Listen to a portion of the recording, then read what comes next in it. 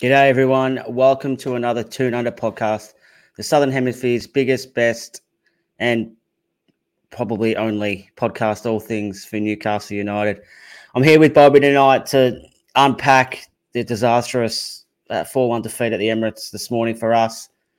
We're fortunate. I still reckon that's probably my favourite kickoff time, Bobby, is at the 7 o'clock in the morning kickoff. So I'm a bit of an early guy, and I think you are as well. So that's right in our wheelhouse, unfortunately.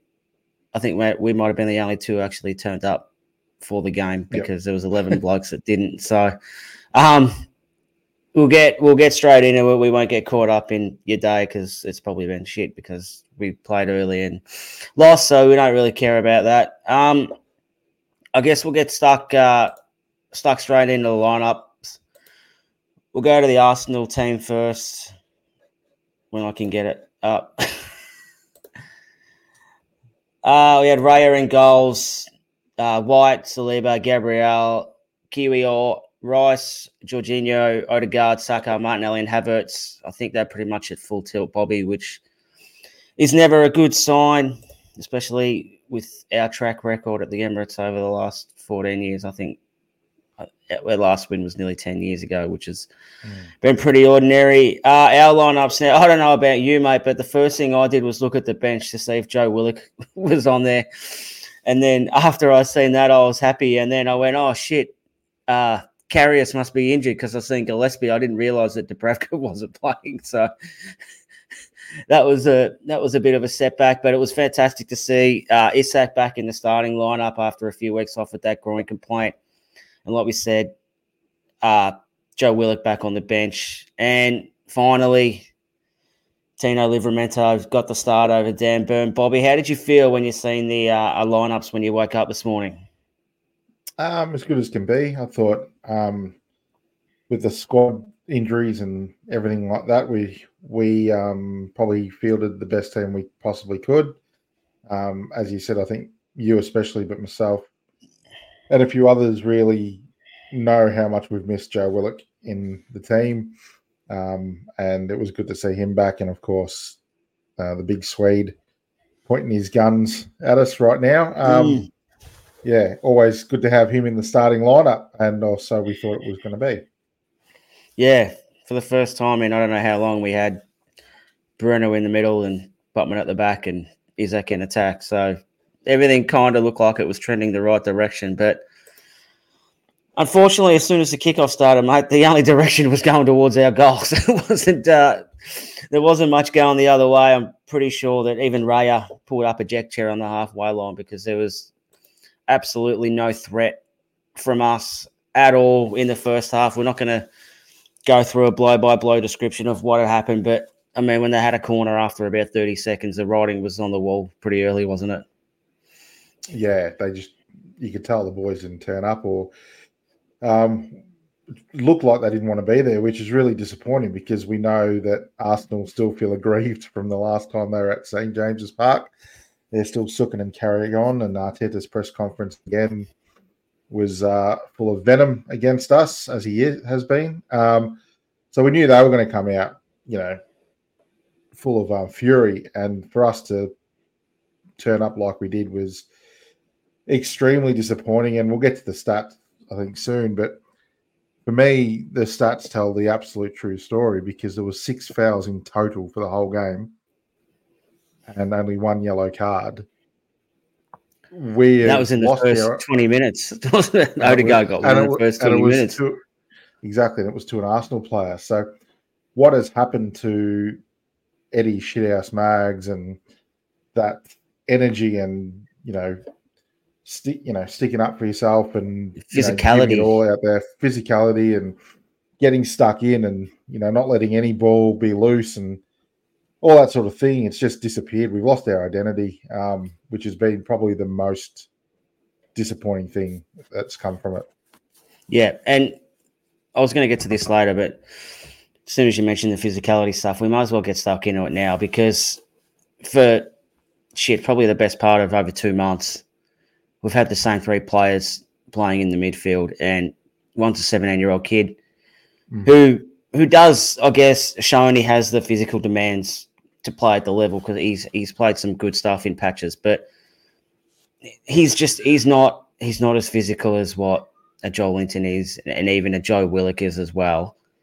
Sean Longstaff seems like he's scared to make a tackle, and Bruno's been walking a suspension tightrope for about 6 games. So we've got absolutely no bite at all in the middle of the park, and I think that's a major factor in how and why we're playing the way we are, because we can't assert ourselves in the game. We're not being physical or anything like that, and teams are just playing through us. And this isn't a one-off. This sort of stuff's been happening for probably nearly since the start of the year. I think Aston Villa was one game we kind of got our own way, but we kind of bypassed the midfield in a way. Our aim was to try and get in behind them as often as we could, and that kind of meant playing over the midfield. So I did think about that actually during the game, and wondered why we kept trying to play out from the back when we were just getting pressed and turned over every single time. Like maybe Isak can sort of play on the shoulder of the last defender and just start hoofing it over the press, at least to try and get us out and up the field a little bit, and just a little bit of, I guess, time to breathe rather than just being pegged inside about 30 yards for the whole first half. Yeah, I know Bruno tried it a couple of times to no effect, but it was the game we needed to play. But as you say, the problem with us is the midfield three is just there's no physicality, and the way they play it just leaves gaps all over the midfield, and that puts our defence in a world of hurt, no matter who's there. Like the calls for Dan Bird to be dropped, I think were justified, and but he wasn't the only blame. I think now it's discovered that there's bigger and massive issues along our lines, and Joel Linton is a massive, massive loss for us because he did the work of 2 guys a lot of the time, and that physicality protected the back 4. And then also, it goes without saying, Nick Pope, he plays as an extra defender, really. And if we got stuck with our slow defenders in behind, him being that sweeper keeper usually came out and helped out. So there's a lot of issues going on, Keegs, and we're seeing it. I mean, last year, our defence was our thing. That was our backbone. Yeah. We were number 1 in the league, and it was what every club knew and expected. And this year, only bottom 3 plus Nottingham Forest and Bournemouth have conceded more than Newcastle. 45 goals. Since December, no one's conceded more than us. Since December. So that's a frightening stat, and especially when you'd almost say our preferred back 4, the same back 4 that you mentioned played last year, have played pretty much all of them games. So Botman, Lascelles had that spell with Botman's kind of undiagnosed semi-torn ACL or whatever it was. So but since December, Botman's been back. So they've kind of been together again now. I think you said, it's hard just to blame the back 4 because I think it's a whole team, and Eddie said that even last year as well, that it's not just the back 4 who are defending, we defend as a team. And when we're getting played through as easy as we are, and we can't stop a game and give a foul away to kind of just do that, because like I said, Miley's not strong enough, Longstaff's too scared to make a tackle, and so is Bruno because of the suspension.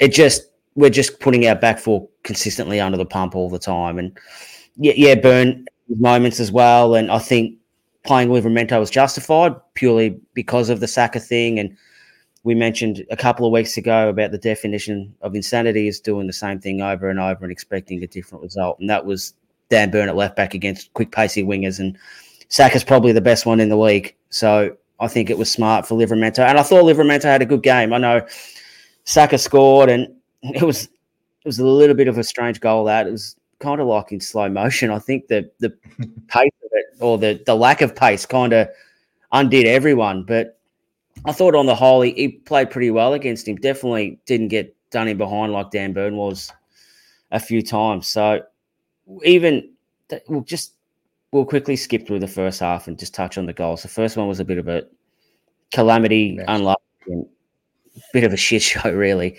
But the second one was alarming with the ease that Martinelli sort of over touched it and then was sort of unchallenged at the byline to square it back and for no one to be within anywhere. I think was it Jorginho that scored that second goal? Yeah, I'm pretty sure. No one anywhere near him. Like Shaw was nowhere. Botman was in no man's land as well. Trippier was kind of the last defender, as if to say, what the hell's going on here? Where is everyone? And for him to be unmarked at the 6-yard box was typical of the way we played in that first half. Yeah, sorry, it was Havertz, I think. Havertz, yeah. Jorginho got the third one, I think. But either way, it was someone coming from the midfield and just being unchallenged, like you said, and that's the problem at the moment. There's the acres of space for all these like Arsenal is a world-class team. They're fantastic. A top 3 team in the Premier League, and so the loss against Arsenal isn't what we should be alarmed about. It was the ease of the attitude from the players, the lack of fight, and that this is now not a small data of worries that we've got. It is a long-term problem that Eddie's had, and the fact that we still got the same midfield 3 for me, and we haven't tried to change it up in some fashion, like to change the system. So we'll get to that. Yeah, we'll get to that later. Don't spend all your tickets now. Yes, save that for later because we'll touch on it, mate. Yeah. So I'm not sure what your plans were at halftime, mate, but I in between making the kids breakfast, I did leave the feed on, and I'm not sure what any other viewers from overseas got, but we had Alan Shearer on as part of the Premier League's. I think it's a Premier League TV feed that we get here on Optus. So he said it was embarrassing and it was a disgrace. And I don't think anyone could argue that them 2 words were pretty appropriate for what we'd seen in the first kind of 45 minutes. And there was a couple of, I wouldn't say opportunities, more potential green shoots in Brendan Bolton's words, Bobby, that at the end of that first half that maybe we might be able to sort of turn it around, but it wasn't long after halftime that the nail was in and the game was over. Yeah, I mean, it's the hope that kills you. Is that what they say? Yeah. And when you go into halftime and you're only 2 down, I think we should have been well and truly out of sight, to be honest. But you're right, there was that hope and a couple of little things here and there. You thought, oh, surely we can't be as bad as the first half. And if we can just get one, you never know. Yeah. You know what I mean? Like, and Isak had that chance just before he went off with that beautiful bit of footwork and just sort of hit it. And then, oh, shit, I felt like a couple of minutes later, Saka scores the third and she's curtains. Yeah. So it's hard, like, to, I guess, unpack it because it was just a shit show.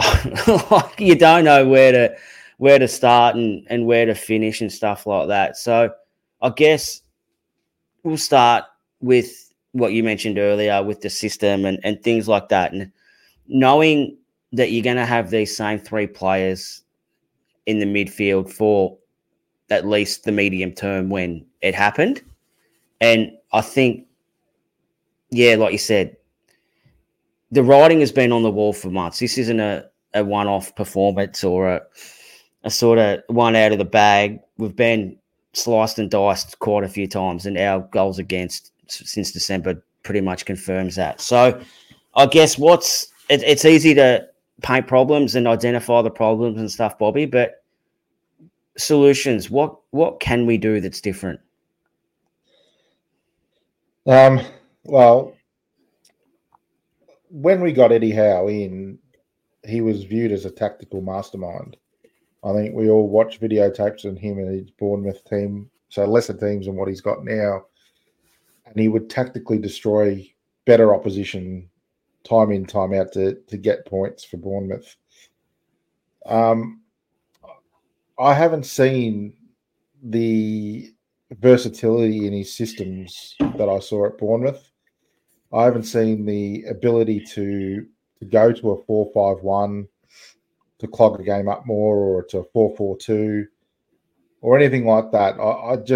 I feel that he's been very steadfast and arrogant in a way that the system is what the system is, and no matter what we've got with us in the squad, it's just the way it's going to be.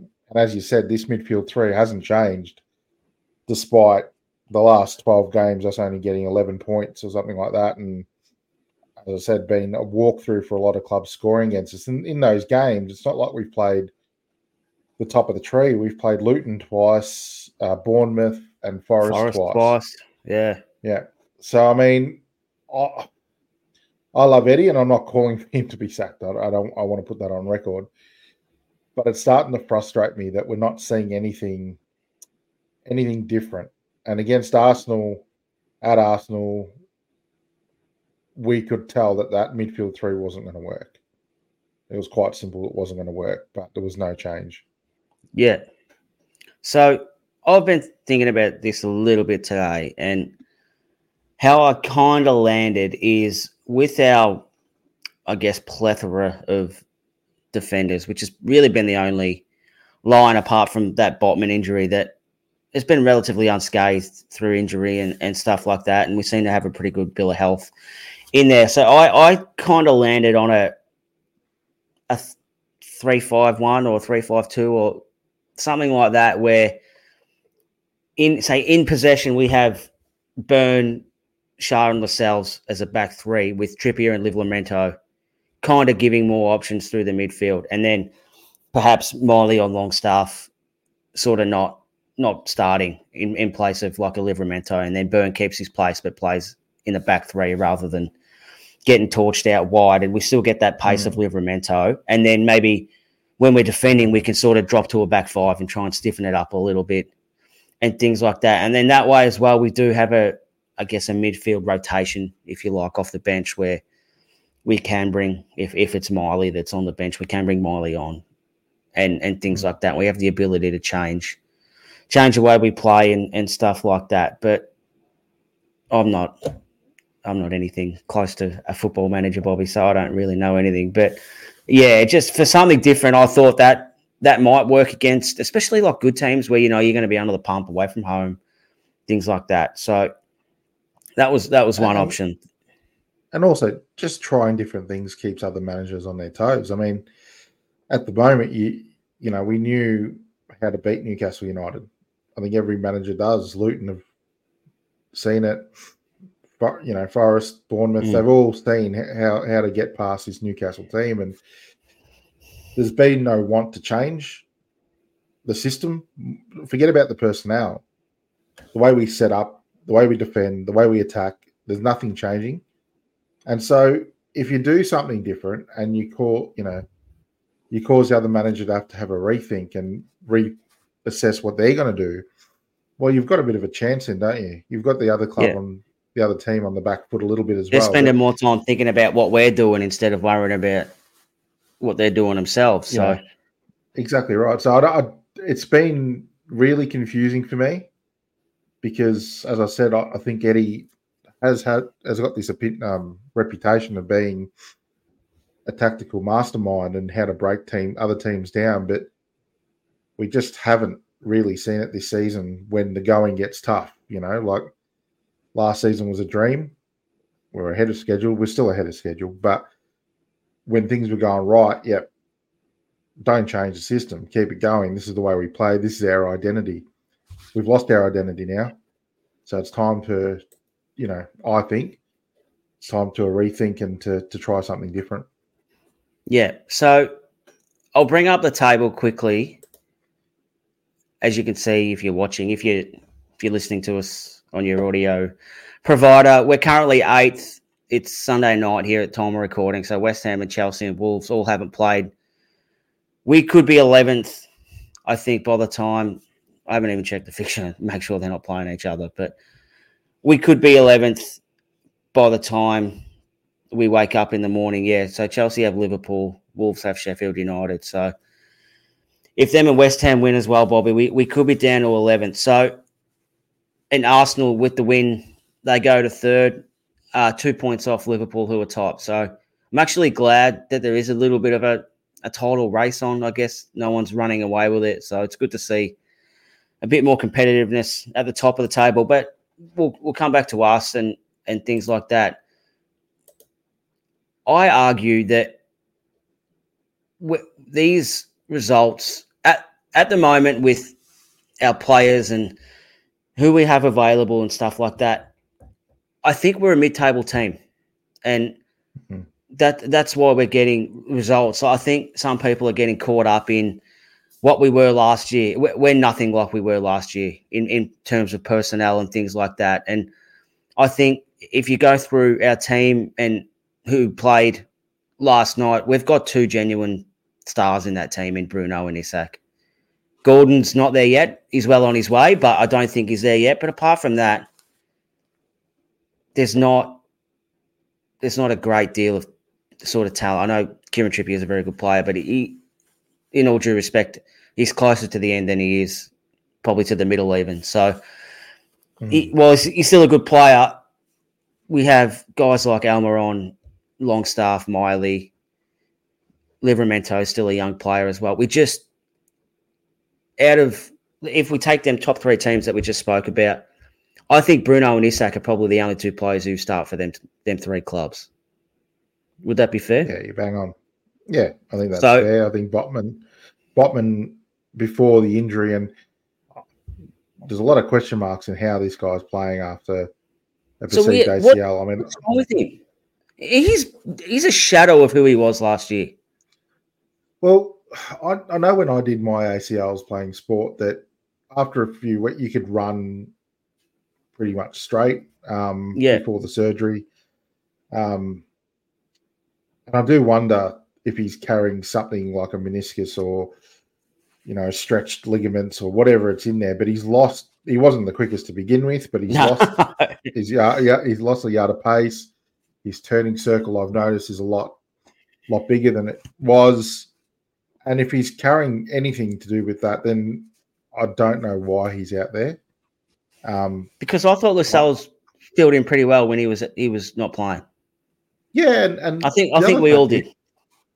Yeah, and the other fact is Botman's a long-term asset for the club because he is that player that can get to the level of Isak and a Bruno to be talked about at that level where he can go to a top four club because last season he was electrifying as a defender. We were comparing him to Woodgate as the only ones, defenders that have been at Newcastle that were good enough. So there's a lot of questions, Keegs. There's a lot of Pandora box things that we can open and discuss where it's gone wrong this season. And that goes back right through the summer.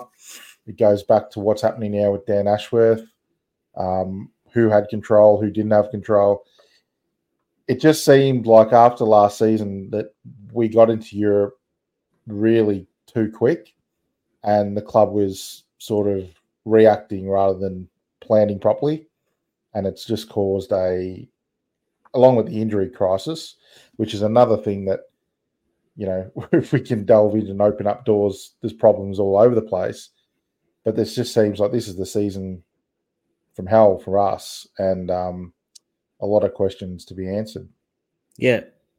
But in a silver lining, if this is a season from hell and we finish 10th, it's not like we've had seasons from hell and been relegated. You know what I mean? Like if our new season from hell is finishing 10th, I'll accept it because there has been a lot of instability at the club, both on and off the pitch this season. Now, some of it's might have been the club's own doing. A lot of it's not. Like the injuries, and we've banged on about this for months and months, which is frightening in itself that we're still talking about injuries. But a lot of these weren't your typical hamstring and calf and quad and things like that. Like a few of these were impact injuries that are completely unavoidable. Like you can't do anything about it. Like with Byrne and Botman's ACL, Pope's shoulder, Murphy's shoulder, like Tonali's suspension as well. Like all this stuff is, you can have the best sports scientists in the world, but you can't stop impact injuries. Like they just happen. And we've obviously ran over a cat or something like that to cop it. But Yeah. and then like now with the Ashworth stuff and all that, I'm sure that's playing a role. I'm not sure how big. I don't think it's that big of a role, but of course it has an impact on things where Eddie Howe might be doing a little bit more. I think he does a lot anyway by the sound of it in terms of what he's got his fingers in, but he might have to do a little bit more now that Ashworth's gone. Now, does that take away from his Monday to Friday focus on the team and things like that? Like, who knows? Like, this might all come out in the wash at the end of the season once it's all over. But it actually has been a season for hell. And apart from maybe that PSG game at home, there hasn't been much that's gone right for us this season. Yeah, I think the first game of the season was incredible. And we thought we're in for another one, a repeat of last season, but with the Champions League. And then obviously the PSG game was the highlight, I think. It'll go down in memory like the Barcelona game and everything like that. So there has been good moments. It's just as the season's worn on, the issues that have stemmed from the end of last season, I think, have come to the fore. And hopefully the club can rectify it. I think, we've got a really good manager in Eddie Howe. I hope we can get this Dan Ashworth thing resolved. I know we're going to get a bit more money to spend because of the Adidas and Seller deals. And a lot of our dead weight players that we have are not unsellable items anymore. So if we want to be creative in the transfer window, we recoup money. Like a Longstaff, for instance, even at 15 million, he's an academy product. That's amortizes to a lot of money. So yeah, it's not the end of the world. And as you said, seasons from hell usually got us relegated last time. So, but it's a bit hard when you make Champions League and then have to go back again. We've got the FA Cup coming up. We're still in that. Yeah. So hopefully we can get something from that. So I still think that some of the commentary from a fair few people mentioned that they weren't ready and they weren't equipped for Europe this season. I kind of disagree with that. I thought with the players we had in Tonali and Barnes coming in as well, that Gordon's re-emergence, Elliot Anderson a little bit older, Livramento was a really good prospect as well as Lewis Hall.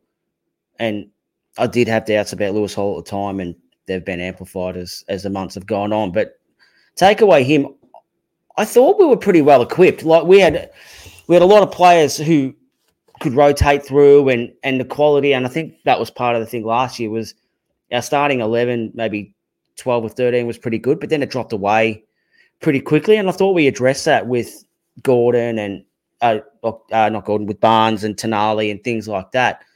But with the suspensions and the injuries to Joel Linton, Willock, Barnes, and Isak and Wilson not being able to be fit together at the same time, sometimes not at all.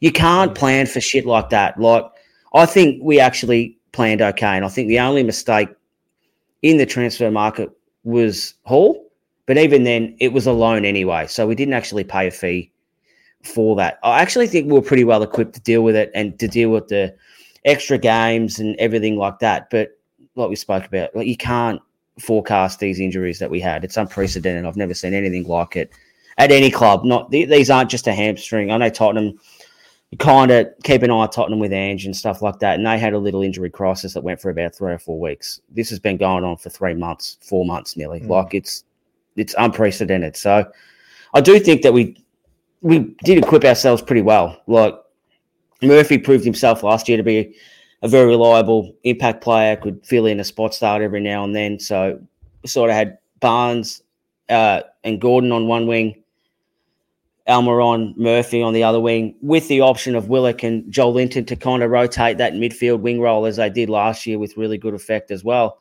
I think we were pretty well equipped. Like Target has proved a sort of reliable backup to Byrne if Byrne got injured, and then Livramento and Trippier. Like there was good depth there. I think the only question was the centre back, getting a centre back, which I think they'll probably do that in this summer. But I do think we were pretty well equipped to handle everything.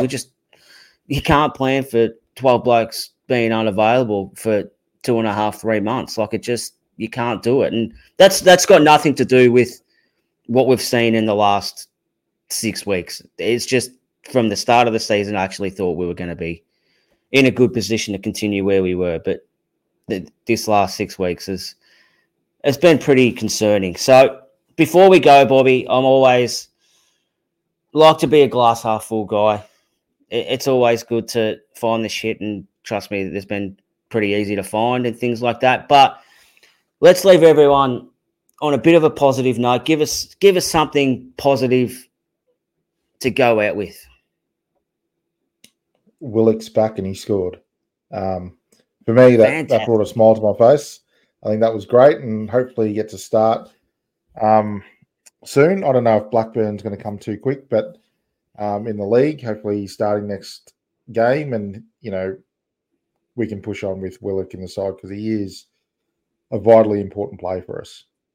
Yeah, so I'm going to give you 3 because I just want people to see the silver lining. There's good in everywhere, Bobby. You just got to know where to look for it. So Willock coming back is fantastic. Willock scoring is even better. His confidence is up. Isak playing an hour and not getting injured, that made me happy. I was happy to see him run off when his number was on instead of hobbling off. So that was a positive. Yep. And I don't know how long this one might last for, but we're still in the FA Cup. We're still a chance to beat Blackburn. I think we're probably a good chance to beat Blackburn. So there's plenty of, not plenty, but there's some good stuff there. You just got to know where to look. So, and even though we're in relegation form, we're not in relegation trouble. So that's exactly it. Yeah, that's great. And if Eddie's telling the truth, which more than often that doesn't happen, Elliot Anderson could be back within a week or two as well, which is fantastic. There's another option for us on the bench. So things are starting to get a little bit better in terms of personnel. So there is some good stuff there. Stick fat, everyone. I think given the players we have coming back and some of the quality, I think Elliot Anderson, this could have been a breakout season for him if he didn't break his 54 vertebrae in his back and been out for 6 months. So now he's back. Hopefully we do see a bit of it, but like he could have had ample opportunity to play this year given Joel Linton and Tonali's suspensions and Willock injuries trouble as well. So hopefully he can come back and have a little bit of an impact. So there is plenty of good out there, Bobby. You just got to search a little bit more harder for it compared to some of the shit stuff we've been seeing over the last 6 weeks or so. Yeah, exactly, Keegs. So that might wrap us up. We'll be back after the Blackburn game. Hopefully a bit more of a positive pod. A win and get us through. I think it's the last 8 if we win against Blackburn. Yep. So get us into the last 8. Realistically, it's probably our only chance for Europe. So I'm happy to finish 10th, 11th, 9th, whatever it is, if it means we can give the FA Cup a red-hot crack and we finally break that trophy drought. I think the season from hell might become the season of dreams if we can win the FA Cup. So let's go chips in. Eddie, I know you're a big watcher of the pod and a big listener on the drive in as well. So chips in, mate. Don't be scared. No one will hate you. We still love you until you keep fucking up. Then you might test our patience a little bit more. But we still love you. So chips in, mate. Don't be scared. And hopefully we'll have a positive podcast to talk about on Thursday. So, Bobby, thanks for joining us, mate. Let's get to bed. Thanks, everyone, for listening. Thanks, everyone, for subscribing too. We've cracked over 5,000, which is absolutely massive for us. We're stoked with that. So keep telling your friends, tell your enemies, tell your frenemies, keep subscribing, and let's keep growing the channel to make it as big as what we can. So that'll do for us, Bobby. Thanks very much, mate. We'll see you all next time. See you guys.